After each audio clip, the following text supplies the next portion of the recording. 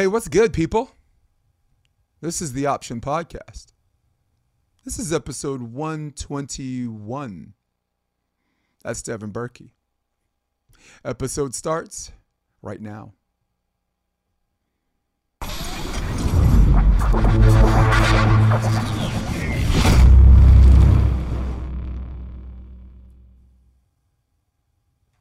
What's good, Dev? How's it going? Thanks for having me. Oh man, it's gonna be cool, man. So you just you came from practice just now? Yeah, I was training in the morning. Yeah. How many mornings have you been doing? Right now, because it's the off season, I'm kind of just like 2 or 3, trying really to get my body right in the gym, because that's gonna carry me over the whole season, you know. Yeah, take care of the hardware, right? Software. Yeah. Software is a little bit easier. Mm-hmm. We were before we got on the air, we were talking about Rob McLean. Right. Like, talk about someone that takes care of his body, man. That dude. Have you ever seen, like, Rob is like, I'm out of shape, and I'm just like,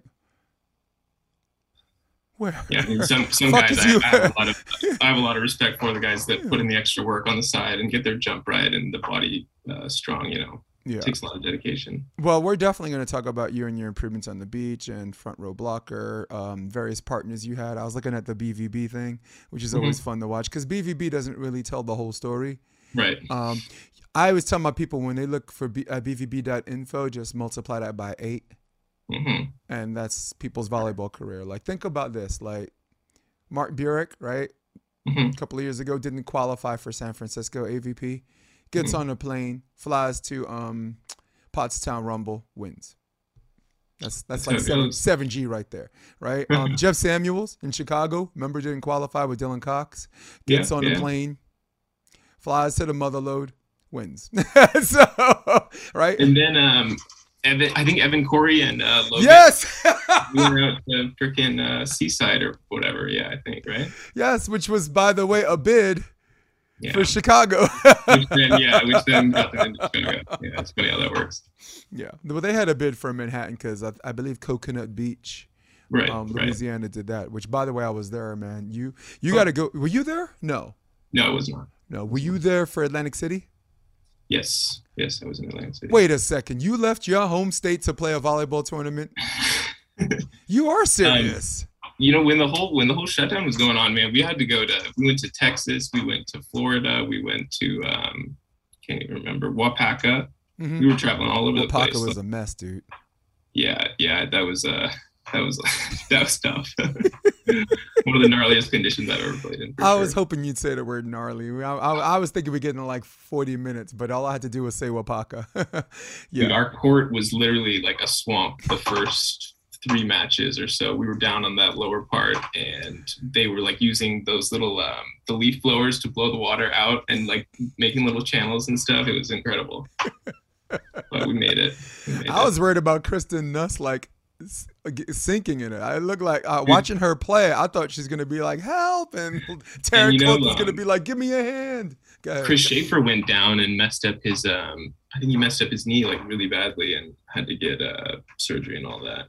Yes. And he's been ever since. And a couple other people I think messed it up in the grass side, but that's grass. So grass, you almost expect that. Yeah. And I mean, let me tell you something. With grass, you kind of have a decision to make. You have to measure the integrity of the scene. Like Pottstown Rumble is a hard time to play with sneakers because there's so much slippage. It brings like the front of your toes to the front of the sneaker, and you're like uncomfortable playing grass in sneakers, right? And then you go to Connecticut, and Connecticut you have to wear sneakers because that's like really hard. Hey, so, did you play grass too, or just play beach? I did not. I made the executive decision to save myself, and I'm a kind of clumsy guy. Like I didn't really trust myself on grass, and it's tough on the knees and the back and everything, you know. It really is. Is that one of the reasons why you've evolved from indoor to outdoor? Because I know you had a good look. I'm gonna set the stage for the audience listening.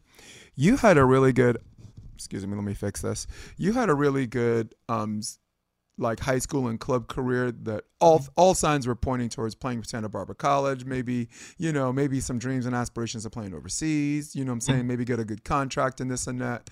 Right. Of course, our mutual friends is just like everyone you're associated with gave me every reason in the world to like you. Duncan Avery, right? You're at Redondo Union. Duncan Avery gave me my first shot here when I moved here. I was coaching Evolution, his 16s. Love that guy. You know, playing for the Gauchos. That's you know, that was the one. You played one season with them, right? And yeah, one full season. Yeah. All right. And then like kind of like a half of another one.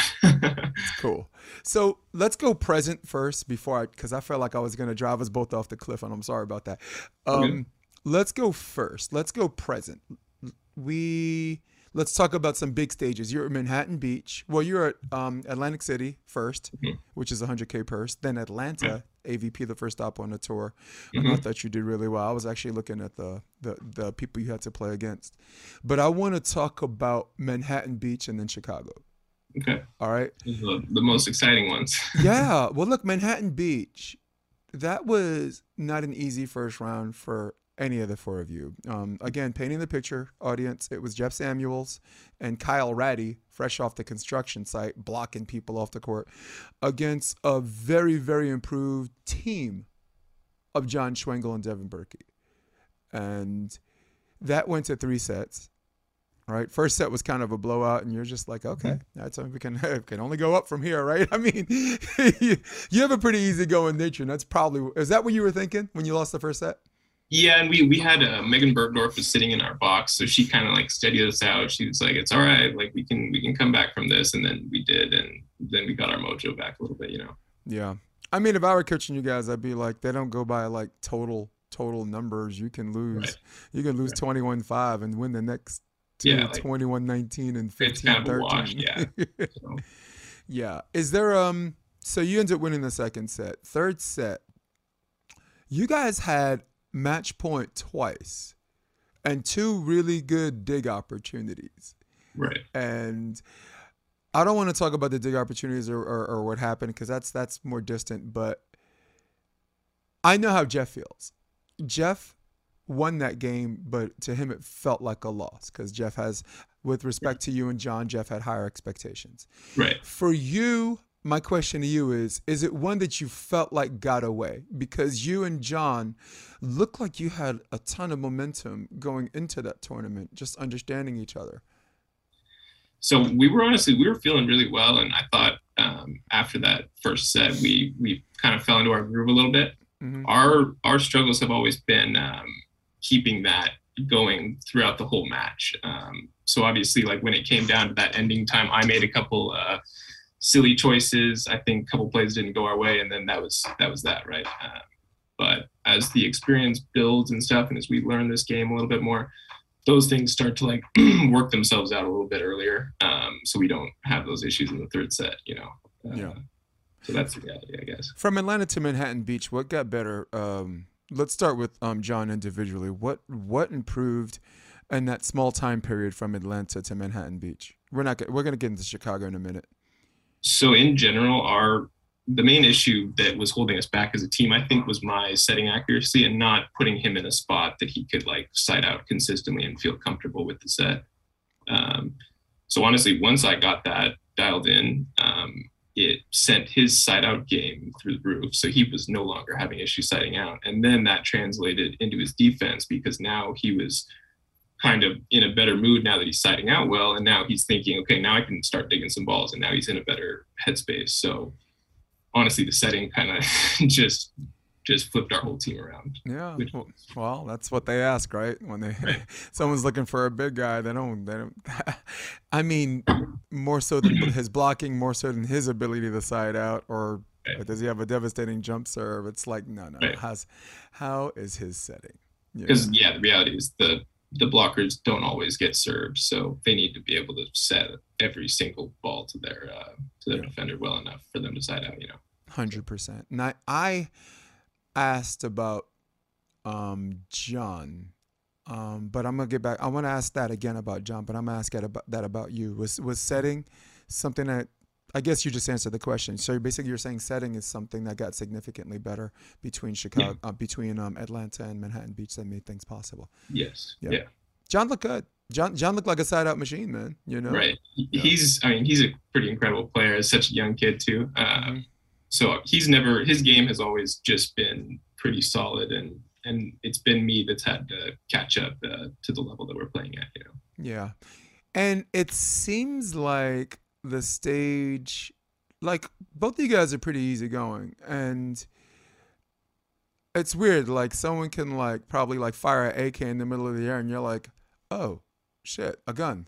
You know what I'm saying? It's like nothing. It doesn't seem like a stage is too big for you guys. Sometimes you get shoved into like maybe Chicago or whatever, and you're like, and you need a moment. You kind of you're like, all right, I need a minute. But you two strike me as two guys that just kind of like, you really have this face like whether it's good or bad, it was exactly what you expected to happen. That was part of the reason we've stuck together this long. It's hard to find a beach partner that you really like get along with and that you could work through things with and have like a good relationship with. And that's why a lot of great partnerships break up, honestly, because they start arguing. So we've been fortunate enough to be like pretty good friends off the court, and we get along really well. So that's kind of kept our partnership alive really well. Okay, so you already told me one thing you thought John did well. What's one thing that you wanted to get better at between Manhattan and Chicago? You're like, this is something I got to fix. Was it still your setting? No, then it translated to blocking. I was not taking enough space as a blocker. I was doing a very like cookie cutter system where if I was blocking line, I would be showing line for days and then take my line, sure, but it was giving up like the whole seam swing and the power angle and everything. So once I started actually getting in front of the hitter a little bit better and then pressing and taking more space over the net, our defense then took another leap, and he was able to dig even more balls because he had confidence that I was actually going to seal my zone, That's, yes, pretty cool. Yeah, because when I saw you play in Atlanta, how tall are you? 6'7"? Yeah, about 6'7". When I saw you play in Atlanta, I ain't gonna lie, you look like a 6'7" guy blocking like a 6'3" dude. Right. And I'm like, which is really frustrating when you're 6'7". It is, and I mean, for me, I was like, I would like to see Devon. I would like to see Devon be big at the net, be kind of a presence at the net. You look at like Anders Mull, right? You guys are the same height, and I think he's probably even a half inch shorter. Right. Everyone thinks he's like 6'10" because he emotes size at the net. Right. Phil, we skip him. That goes without saying. Jake, even though he's a great blocker, I still think he could be bigger at the net. Sharif, who was on the podcast, he's weird because he's small until he's big. Because he has this dip, like that Ricardo kind of dip. He touches his toes and then he touches the clouds. Very much on the woman's side, like Brandy Wilkerson, right? And his dip and pull is really good too because he dips so low. His ability to disappear at the net and then pull. He's literally out of position. You're like, oh my God, I just roll shot into this dude. I thought he was still at the net, So that was the one thing you wanted to do better between that and Chicago, right? For sure. And I've watched a ton of blockers. He's my idol as far as blockers go. He's literally like perfect at the net every single time. Who? Anders Mull. Yeah. And good so once I started actually like taking space like over the net and pressing better, then that was literally the biggest change. That was the only thing I really needed to do, and then everything kind of fell into place. All right. So enter Chicago. You have this disappointing kind of first quasi-second round qualifier, and then Chicago. For the people listening at home, the AVP had something called a 2-day qualifier, which we'll talk about whether we like or not in a minute. But I want to talk about you. You went from qualifier day 1. Okay. Yeah. All right. Day 2. Cool. And then qualifier day 2, all the way to the main draw. You're the first team to do that. You might very well be the last team to do that. We'll see. Yeah. How? Actually, let's look at some of the games, the teams you beat. All right. So Jimenez and Green. That's a trap game. Okay, and you got out of that. That's 15-8, right? Yeah, that was a trap game, dude. For the record, the phase 1, the first day was like gnarly wind, probably like 20 miles an hour. I don't even know, but it was brutal. Buckham and Fleming. Boom, you advance second round. So Boy, that's a bad pool. Cox, Samuels, Merriweather, Roberts, Landell, Prima. There you go. You beat Connolly and Tucker. Mm-hmm. That's another not easy out. Right. Emmering and Boag, 2 blockers, but still, man, I mean, and then you beat Friend and David Lee. For the people listening, David Lee got in another way. I think he picked up another partner. So yeah, Johnny hadn't picked him up right after. Yep. Big business always wins at the end. Honestly, yeah. So that's you all the way to the main draw, man. So yeah. I guess my question is, here's the first question. How was your gas tank the second day? So it was 5 matches in total with the phase 1 and the phase 2. By the end of that, I was completely gassed. But I will say I'm not in the best shape compared to other blockers necessarily. So John was actually kind of fine stamina-wise. But I was pretty beat up. So that's also something I'm going to be working on for next season, just getting more endurance to make it through those 5 matches or whatever to get in, Right. And so that was you after day 1 or day 2? After day 2. Day 1 was it was only 2 matches, so it wasn't terrible, but yeah. So energy efficiency is something that you want to do well, right? Sure. Well, first of all, you want your conditioning to be better, right? Just have more endurance in general. Yeah, you're just trying to be ever improving in that respect. And I think, again, with the coaching you had coming up as a pup all the way to your adulthood, I'm sure the lecture of energy efficiency is applicable, right? Like, yeah, for sure. They don't want you jumping 100% every jump. They probably want you to operate at like 90 to 100, right? Yeah, because I mean, you can't just crack every serve and hit every ball. You'll burn yourself out too quick. Yeah. Well, John Mayer called it good, better, best.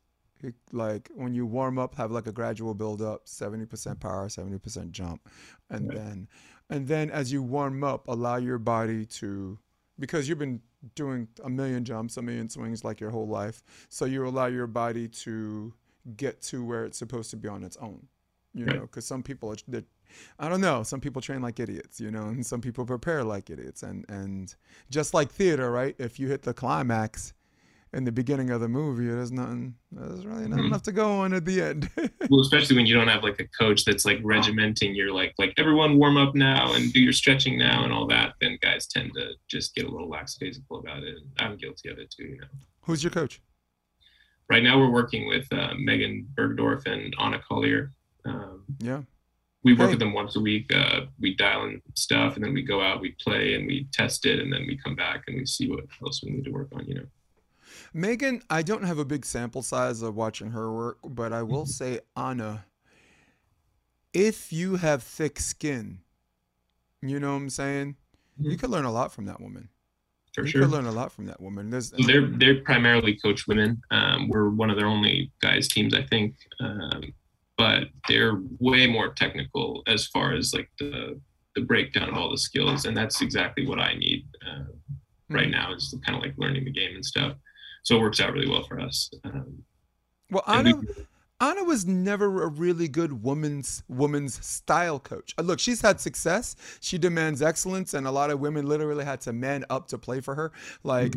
I'll give you an example, like the volleyball psychology, right? Is women perform better through camaraderie, togetherness, teamwork, picking each other up. Men perform through leadership, individual performance. They follow that guy and this and that. So Anna was at USC, was coaching girls like a bunch of dudes, and really her assistant coaches, you got Dane, you got Gustavo, there's a great balance of her being like this dragon lady. I don't even like that word.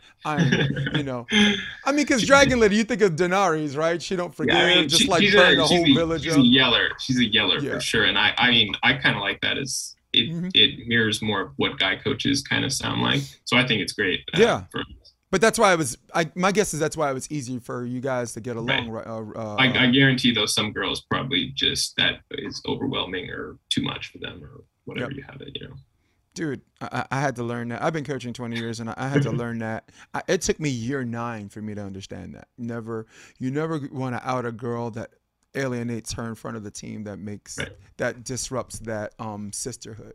Right. The guys, it's just like Yeah, like if you're messing around, like you're gonna get called out for it, you know. I mean, I still do it with my guys. I'm like, if I'm with you and this dude, I'm like, why are you standing next to each other on service eve? Are you gonna buy him a drink? Are you gonna buy him? Can you give him some space? Are you gonna take him out? I mean, at least buy him a drink if you're gonna be that close, right? Warm him up. Devon likes a drink, you know. So it's just different styles of coaching. Like I'm sure there's girls that respond well to that too. USC did, right? Yeah, I mean, they won a couple of chips, right? She has a lot of success there. So yeah, we've really enjoyed working, and we've been working with them for probably like a year now or so, I think. She's also she's John's godmother. If you didn't know that. So, Mayor? No, John Schwengel. Oh, Schwengel. Oh, yeah. Okay, So I was like, Mayor. How the hell the mayor come out like that with a godmother? How you come out so nice with a godmother like that? Oh man, so I really like that she's with you. I've always liked her style. She's always liked mine. We see each other, and it's kind of like, hard ass real recognizes real as far as being a hard ass is concerned. Yeah. And yeah. Sorry, a fan question. I just ADD'd.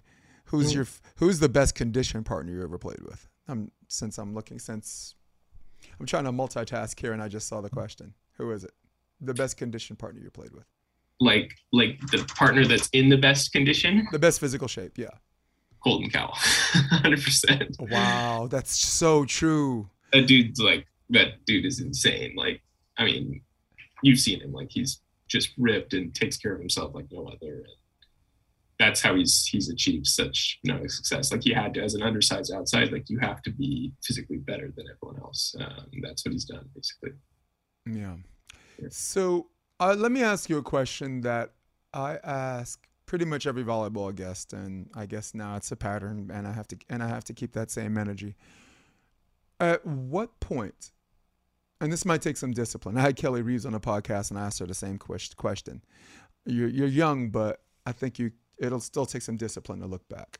Was there a particular tournament, right, or was there a particular match that you played, and you left that match and that tournament, and you told yourself, I think I can do this for a living?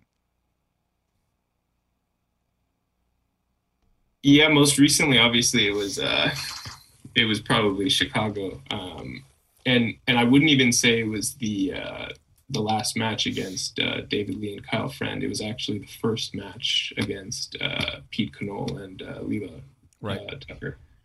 Mm-hmm. And that was when we knew that, because that's a main draw team right there in the first round. Yeah. And when we were able to hang with them and make a game plan that actually was able to beat them, that was when I kind of understood that, was like, hey, like, this is totally doable. Like, if we can hang with a team like this, that means that we're at least part of the way there to hanging with teams like all the main draw guys. Yeah, you realize maybe you come into a match like that and you think the gap is bigger than it really is. And then at the end of the match, and this is, you're a juniors coach, right? I'm a juniors coach, and this is what we tell our players. You always, some team might look intimidating or better. You always play to the maximum of your potential, because you want to leave the match knowing that if you lost, are they 4 points better? Are they really 14 points better?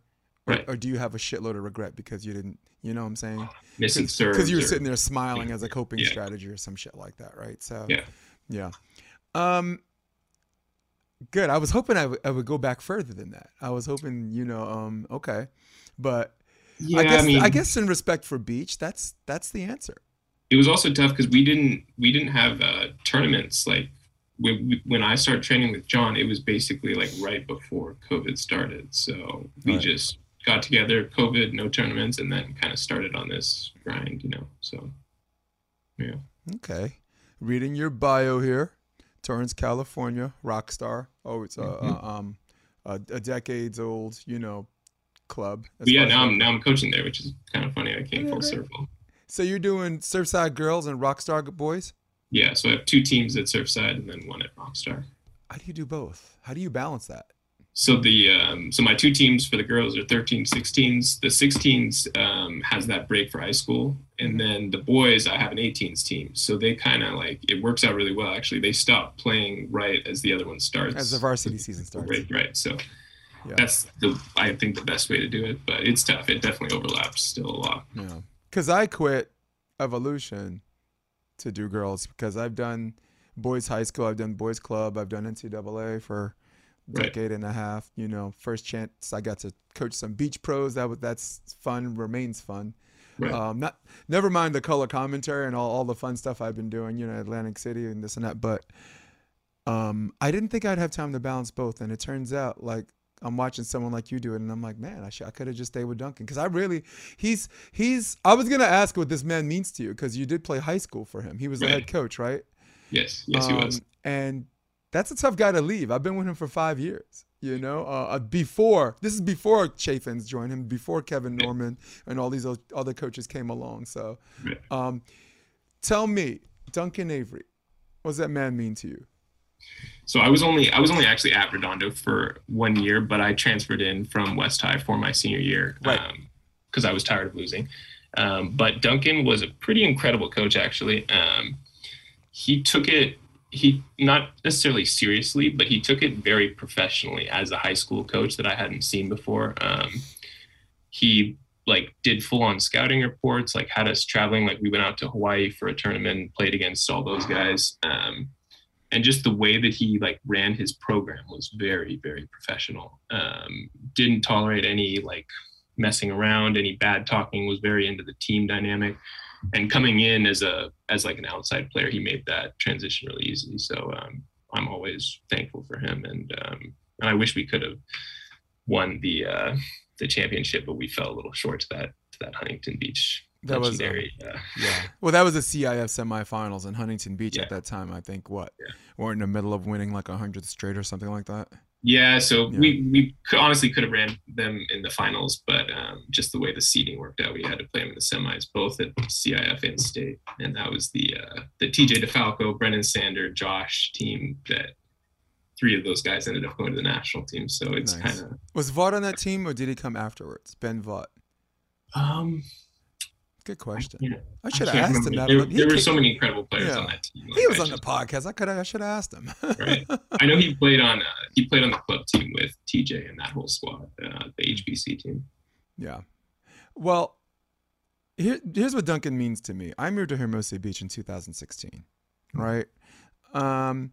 I'm thinking about coaching some high school volleyball. So I live dead smack between Miracosta and Redondo. So visited both schools. Both coaches invited me to their practices, just whatever, this and that. Talked to Duncan first. Had good assistant coaches. He was already set in his situation. Went to Miracosta second. Bunch of cocky dudes, but the conversation was awesome because when you start actually talking about volleyball, and a guy with his New York hat coming in, they don't know. When we start actually talking about volleyball, they're like, all right, we're not taking him, but this guy's good. You know what I'm saying? This guy, so Duncan called me later, and actually offered me a spot, told me to choose my age group for a club for Evolution. And I told him 16s because as a college coach, I thought that's where my strengths could play to the needs. Because 16, when you were 16, right, you're asking those questions. Am I playing middle or do I play APA? Or should I? That's a crucial age group. Yeah. For sure. Am I going to keep growing? Should I just play outside now? Is there life after volleyball? These are questions I thought coming in as a vet. As his most experienced coach, I thought I could just help out the program. So, because, I love that guy. And we pray for his family. Yep. We're not going to air his laundry too much, but we know he's got his kids have tumor issues, and I'm so sad that happens to it. You don't want that to happen to anybody, but if it happens, I'm gonna just be honest. If that happens to someone I like, maybe I don't feel as bad as I do for him. I'm not an evil person, but Duncan, of all the, please. I know it's such a tragedy, and I'm hoping he's doing well. We had a fundraiser for him not too long ago, a little 4-man beach tournament. That was the last time. Was that at 16th Street? Yeah. That was the last I talked to him. Yeah. Did you play 16? Did you play Labor Day? Yeah, I won it in 2017. Nice. I think Daniel Newman won this year. He beat Faulkner. Yes, he did. That was a big win too. And I think the previous year was Brian Cook or something. before COVID. You have to know that Dan is not going to let them live that down. You have to know Daniel Newman is not going to let them live that down. Well, especially because Greg's such a local down at that those streets that it kind of hurts. But yeah, it was a good match from what I hear. I wasn't there. That's the first day I met you. I was playing forwards. Oh, you're right. Yeah, you didn't know I wasn't supposed to double block. I mean, I'm sitting there just trying to reach in. I actually got a couple of good blocks. I wouldn't call them stuff blocks. I would just say blocks that no one covered because they assumed you were going to get killed. Right. Let me tell you something, Devon. When you're the best hitter on the team, your hitting percentage, your hitting errors goes up because no one covers for you because they think you're gonna. In all honesty, yeah, that actually happens on our club team. We have a guy that everyone kind of just like watches him go up to hit, and then he gets blocked every once in a while, and everyone's like, "Oh, like I was just watching the cool dude like jump 40 inches," you know. Yes, you want to know how good a cover person you are? Play a couple of sets with me. you'll be running under the net, forearms out. You can expect to cover. You want to improve your covering skills? Play 2 sets with me, man. Oh, we got it. Because I like to, dude. I see a block, but I don't know. The way I was brought up, like good things happen when you hit the shit out of it, and sometimes people just catch you, you know. So I learned that from I have a friend Seydou. He went to Cal Baptist. He's from Ghana, West Africa, in Shamzu. He played with his cousin, and he said good things happen when you hit the crap out of it. So, all right, let's go to the junior scene. What age group again? You're 13s. You were 13s, 16s, and then 18s for boys. All right, so for 13s, give me one fundamental that you have a heightened emphasis on the 13s group that means more, that's more important than the other 5, like 6 fundamentals, meaning passing, digging, blocking, serving. Huh? Dude, it's in my opinion, it's entirely based on serve and pass. Like if your team can serve the ball really tough, you can win like 80% of your matches. Literally just the service line, just hitting serves, ace.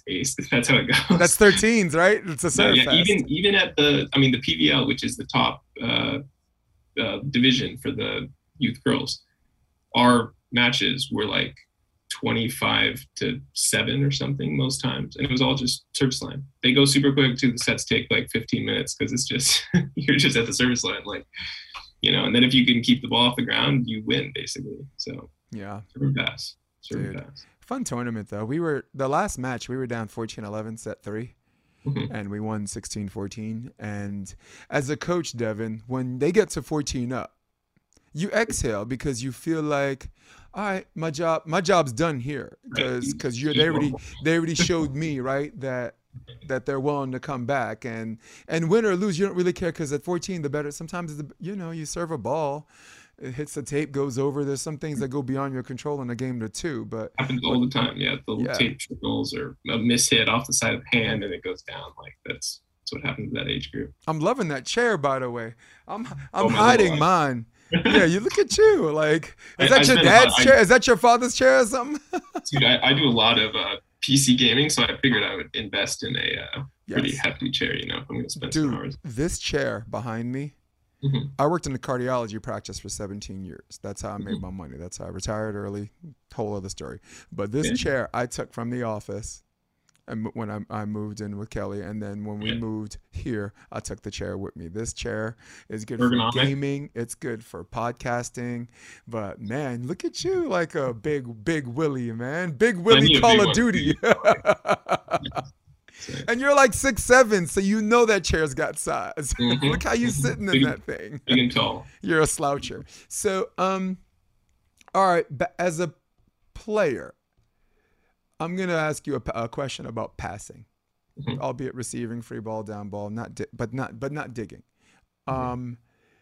Coaches will tell you like 100 things, shoulders together, this and that or whatever. But as a coach, I don't want you to suffer from paralysis through analysis, where you got so much you can't do shit. So I always do things in 3. So I'm going to give you 3 things. Between holding your platform, between straight and simple, something me and John, straight platform, simple pass, or between one move to the ball. Between those 3 things, what's one of those 3 things you feel you do best? That I do best personally? Yeah. Honestly, probably straight and simple. My movement to the ball has always been kind of poor, to be honest. Slow and just not, because I'm a bigger guy, I guess. What was the first one? Well, between the three choices of holding your platform. Oh, holding the platform. Yeah, like Kelly Reeves. If you've ever seen her play, she's the queen of the hold, man. Right. Women are definitely better at that in general. I feel like technically they're a little more disciplined.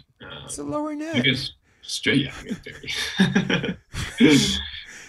As I was saying before, with the coaching and everything, it's the same thing. Like they're more disciplined, technical. You ever play a scrimmage against a women's team on a woman's height net? It's scary, dude. I'm like, how's that Catholic thing go? Up, down, left, right? I'm like, okay, I'm taller and I'm gonna, overpower them, but that first hit is terrifying. Well, the serves are actually really tough because the net's so low. Like float serves come at like your belly button when you're trying to pass, and it's 100%. So for you, your best thing is straight and simple, and my next question was, but you already answered that. One move is something you'd like to do a little bit better. Yeah. Do you find yourself making more than one move to the ball, or are you just slow on your one move? It's a little bit of both, depending on the day. When it's really windy, then I tend to make the wrong moves. So you step, and then you realize that it's blown somewhere else, and then you have to step back. And then sometimes when the serves are just quick, it's like a matter of like falling towards the ball instead of like actually stepping and moving towards the ball. Those two are big differences, Mm-hmm. So have you matured in your serving strategy as far as like one, knowing who you're going against, and two, applying something I call constant pressure, which sets up for the long game? Because you're a very good. First of all, you're a very good jump server, right? You have a pretty good float that the last 12 months, if not the last 3 tournaments, I just saw a significant improvement in, and have as far as serving, which at every level is king. Do you see improvements in your serving game, and as far as just, I call it serving maturity, knowing who you're going against and setting up for the long game. Do you understand what I'm asking? Yeah. So I always used to pick on a certain guy or whatever. We'd have our serving target that we had planned out.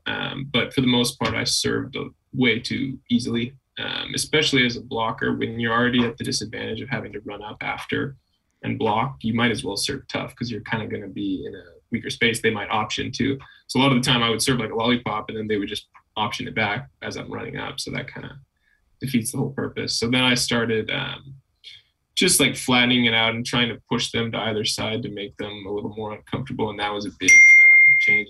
It's not necessarily you're going to be like scoring a ton of points on aces or whatever, finding them on the lines, but getting them to take a step in a bad way that they don't want to, especially when you're factoring in which side the wind's on and all that.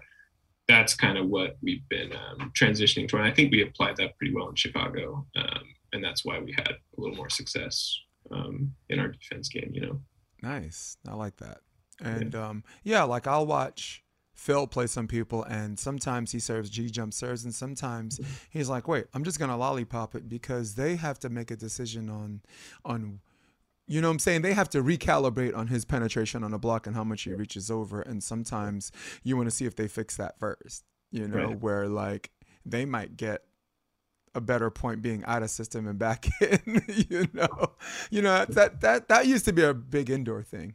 I was in Germany in 1992, and I made friends with the head coach in the Netherlands, Mario Trubic, and they were such a good blocking team. Sometimes they served competitively, but at the same time, their blockers had a rhythm. That little three-step dance. You know what I'm saying? Right. Two of the guys are 7 feet tall. They won the silver, I think, in '92, and then eventually won the gold. And small world. I ended up coaching his kid at Hunter High School in New York. So interesting. Yeah, so that's how incestuous volleyball is. I met that guy. Yeah, his name is Mario Trubic, and he told me to set. I was an outside hitter in Germany, and he's like, "You're 6'1". My wingspan's 6'8", and I'm left-handed, so he said set. So, but how small a world is that? Incredible. Right? That's like Kawhi Leonard dimensions right there. Yeah, man. I was a super athlete before volleyball, and then I became a one-sport athlete because of the sport which we love or whatever. Yeah. Did you get into volleyball because of girls? No, not really. My mom got me into it, and then the girls kind of followed, which was nice. Yeah, my mom played. She loves the game. She still played, not at a high level, but very casually with her old lady groups. Yeah. Kelly was on the podcast yesterday. Same thing. Her mom actually played at UCLA.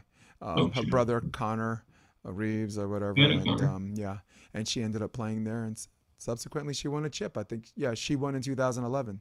And the cool thing is we called Aaron Wexler, like on the podcast. I just had Rob on the phone. We called Aaron Wexler on the phone, and he said some nice things about her. So that was a really fun episode yesterday. Do you watch any other sports? Basketball is my.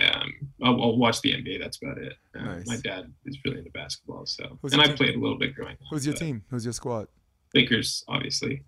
I'm not really feeling them right now, but I was a big Kobe guy, and I watched him growing up a lot. So. Well, I grew up being a New York Knicks fan. I'm a little older, giving away my age, but I'm 51. Tough team to be a fan of. I said I was a Knicks fan. I don't think you heard me in the language that I already turned in my Knicks card. I couldn't watch them anymore. I'm Brooklyn Nets now because I'm born and raised in Brooklyn. Okay, there's a team that came home. I'm their fan. Entertaining. They got some stars. Yeah. But when the Knicks played, when I grew up, teams like them and the Detroit Pistons were the reason why there's something called a flagrant foul. Right. Because back then, if a foul, like tapping someone, was the same thing as clotheslining them out of the air, right? You're like, all right, I don't want him to score. Jordan. I mean, this is why people have so much respect for Jordan. The guy got hammered. I mean, anything shy of being nailed to a cross. I mean, it was a lot of punishment. That Pistons team was they set records for that.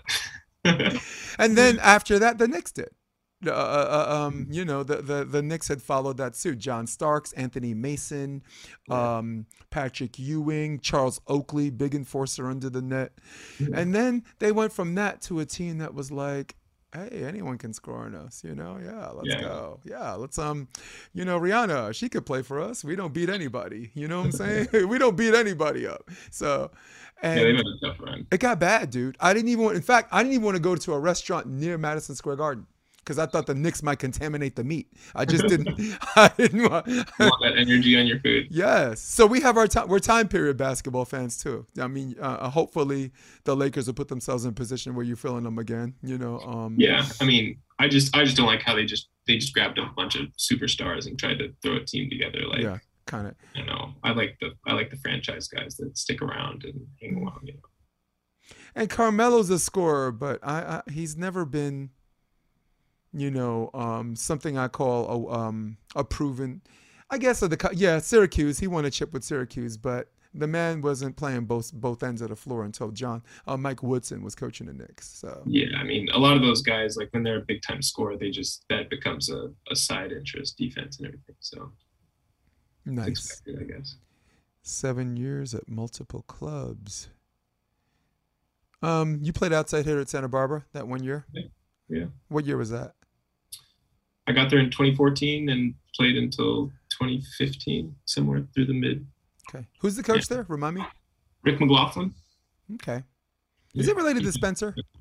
Say again? Is Rick related to Spencer McLaughlin? No. No, I don't think so. Okay. You know what I'm talking about, right? I was curious about that, yeah. Because he also coached at Rockstar. Yep. And he was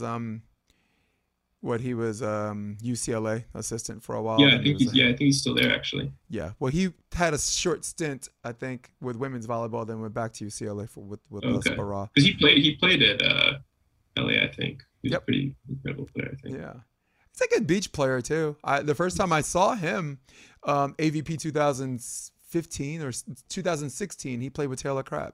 Him and Taylor qualified for the draw. Interesting. I gotta go back and watch some footage. Yeah. So Matt Furbringer is the head coach for the boys team that I coach for. Yeah. So we would talk about beach a lot, and he was telling me that Spencer was pretty incredible on the indoor circuit. And Norseca, him and Miles Evans actually qualified for Norseca. They beat Case Beer and Derek Olson to get in, and that match is on YouTube. You want to hear that because Case Beer physically threatened Miles because Miles was being an idiot about Well, Miles was doing something I call California sore winner, right? Like before the match, they're your friend, they're chill, but after they won, they act like a dick. They act like a jerk about that, and you don't see that in New York. New York is the other way around. I want to take your lunch money, but when the match is over, there's always this respect, and we can go drinking later and this and that. But there's this, I don't know, this sore winner thing. It just rubs me it depends on the way. guy, but I get what you're saying. Yeah. Yeah. But Case Beer was like, "How about I punch you in the mouth?" And Miles is just like, "Me? What did I do?" It's just, it was awesome. But that was him and Taylor. By the way, they did qualify. They made the draw. Taylor was wearing a long sleeve hoodie in 90-degree weather in New York. And that's the only reason why it attracted my attention. I'm like, this dude is not, everyone's like naked and dripping because New York, is humid. And in the background, the song Dirty White Boy by Foreigner keeps playing. And then they loop it and they play it again. So now whenever I see Taylor Crabb, the song comes up in my thing. And sometimes I did a commentary thing on him and I called him Dirty White Boy. And I'm just like, the hell's wrong with me? I saw him last night, actually. He must be used to the heat from Hawaii. I guess Hawaii gets kind of hot. Yeah, Hawaii gets same humidity. Yeah. But Devin, I like places like that because when nighttime comes, you don't really have to dress up to party at night. Oh, I love it. The roof parties are off the hook in Hawaii. New York, of course. The clubs. I was just in Jamaica, and it's literally walking around. It's like 70 degrees, just absolutely perfect. The days get kind of hot, but I mean, what were you doing in Jamaica? We're just family vacation, hanging out with my mom and my sister. We stayed a little all-inclusive in Montego Bay. Okay. It was awesome. I'm a nosy motherfucker, right? Right. Yeah, just a little vacation. All right. I like that. So, all right. So before we go, because this episode was purely about volleyball, and look, when the NBA Finals comes along, you and me and I got some volleyball people who love basketball. We can just do like a watch party and have fun on that. Yeah, dude, it might end up being Lakers Nets. You never know. I think if Kyrie Irving comes back. Comes back. Just messing around. Yeah, because chemistry, for some reason, the three of them, when they play together, I know people say, inactivity is a real thing, but those three just click like that when they need to. But yeah, Kyrie Irving did what he had to do. I mean, not everybody's down with the vaccine, and to me, as long as you're protecting yourselves in other ways, people, and you're not putting yourself in a position where you're transferring or transmitting it, which, by the way, the vaccine doesn't prevent you from doing anyway. Got to do what you got to do. It's a strange time, right? I could see it in your face like now. You're just like, we're not actually going to go that route. But I saw your face like we live in strange times, and we can definitely leave it at that, right? Indeed. Fan question: ice cream or cupcakes? I'm a big ice cream. I have ice cream like pretty much every night, so I'd say me too. Yeah, it's my vice. Right before bed, I like it. Do you know what I did last night? There's an eggnog called Pennsylvania Dutch. They only sell it on the East Coast eggnog. In New York, right? And they sell it all year round on the East Coast. So I take a blender, right? I take a scoop of ice cream, vanilla ice cream, the eggnog, cinnamon. Right, I take like a chocolate chip cookie, a piece of a chocolate chip cookie, and like 2 or 3 nights a week, I'm zzz. It's awesome. And it's like a milkshake, right? Like and it's got a good level of brandy in it. Like if you want to spike it with something else, rum, yeah. But I'm light now because what I used to do is put extra brandy in it, and I would call it like a slippery on steroids. There you go. Yeah, that's a tastes great. Wait, come on, cool nickname. So favorite sports team? You already said Lakers, right? Yeah. I'm a big football guy. I'm a big mixed martial arts guy. I'm an avid fan of the UFC and Bellator. Big one coming up this weekend. So I'm hoping Rob come to the house. We could just, this office, we could just watch party. I got 2 big screens here. We could watch. Yeah, that'd be cool. Actually, this room is set up just for the Olympics. I could watch like beach, indoor, all at the same time. You should come through one time. I know you're at Zoom right now, and the Zoom signal looks great. It almost looks like a real time thing, and the sound is nice. But this is perfect. Yeah, you got the split screen going and everything. Yeah, man. And I'm teching my own show. I miss Miranda, who's my tech girl, is Rob's girlfriend.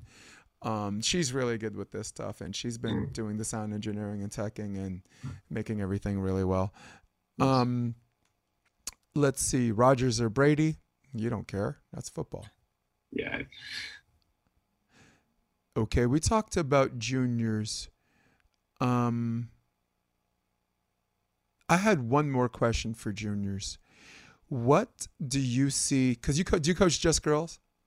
No, well, the boys are 18s. They're not really juniors, but and then I do the high school too. So I guess I do. Yeah. All right. The question here is, what do you see in a lot of these juniors players that when you play juniors, that reminds you of them, in a good way? What's some good things when you're like, when I played, wow, I did the same thing? So the main thing I see is like when a team starts just rolling, like when like everyone's playing well, things are going nice, you can see everyone's like smiling, having a good time, like, and they're just, and as a coach, you don't even have to do anything. You're just standing on the sideline, just going like, yeah, like keep doing what you're doing, like that is always like the best moment even when we're like blowing out teams that it's not that exciting, just seeing like all the guys play without any like hesitations or reservations or anything, because that was always when I could like achieve my best performances, when I was just like having a good time. Like there weren't like the pressure wasn't like overwhelming or anything. And then it's like, it's just, it's a good moment to see, I guess, for the boys, especially. Yeah. Is there something that they do differently that you're like, wow, that's improved since the time that I played club?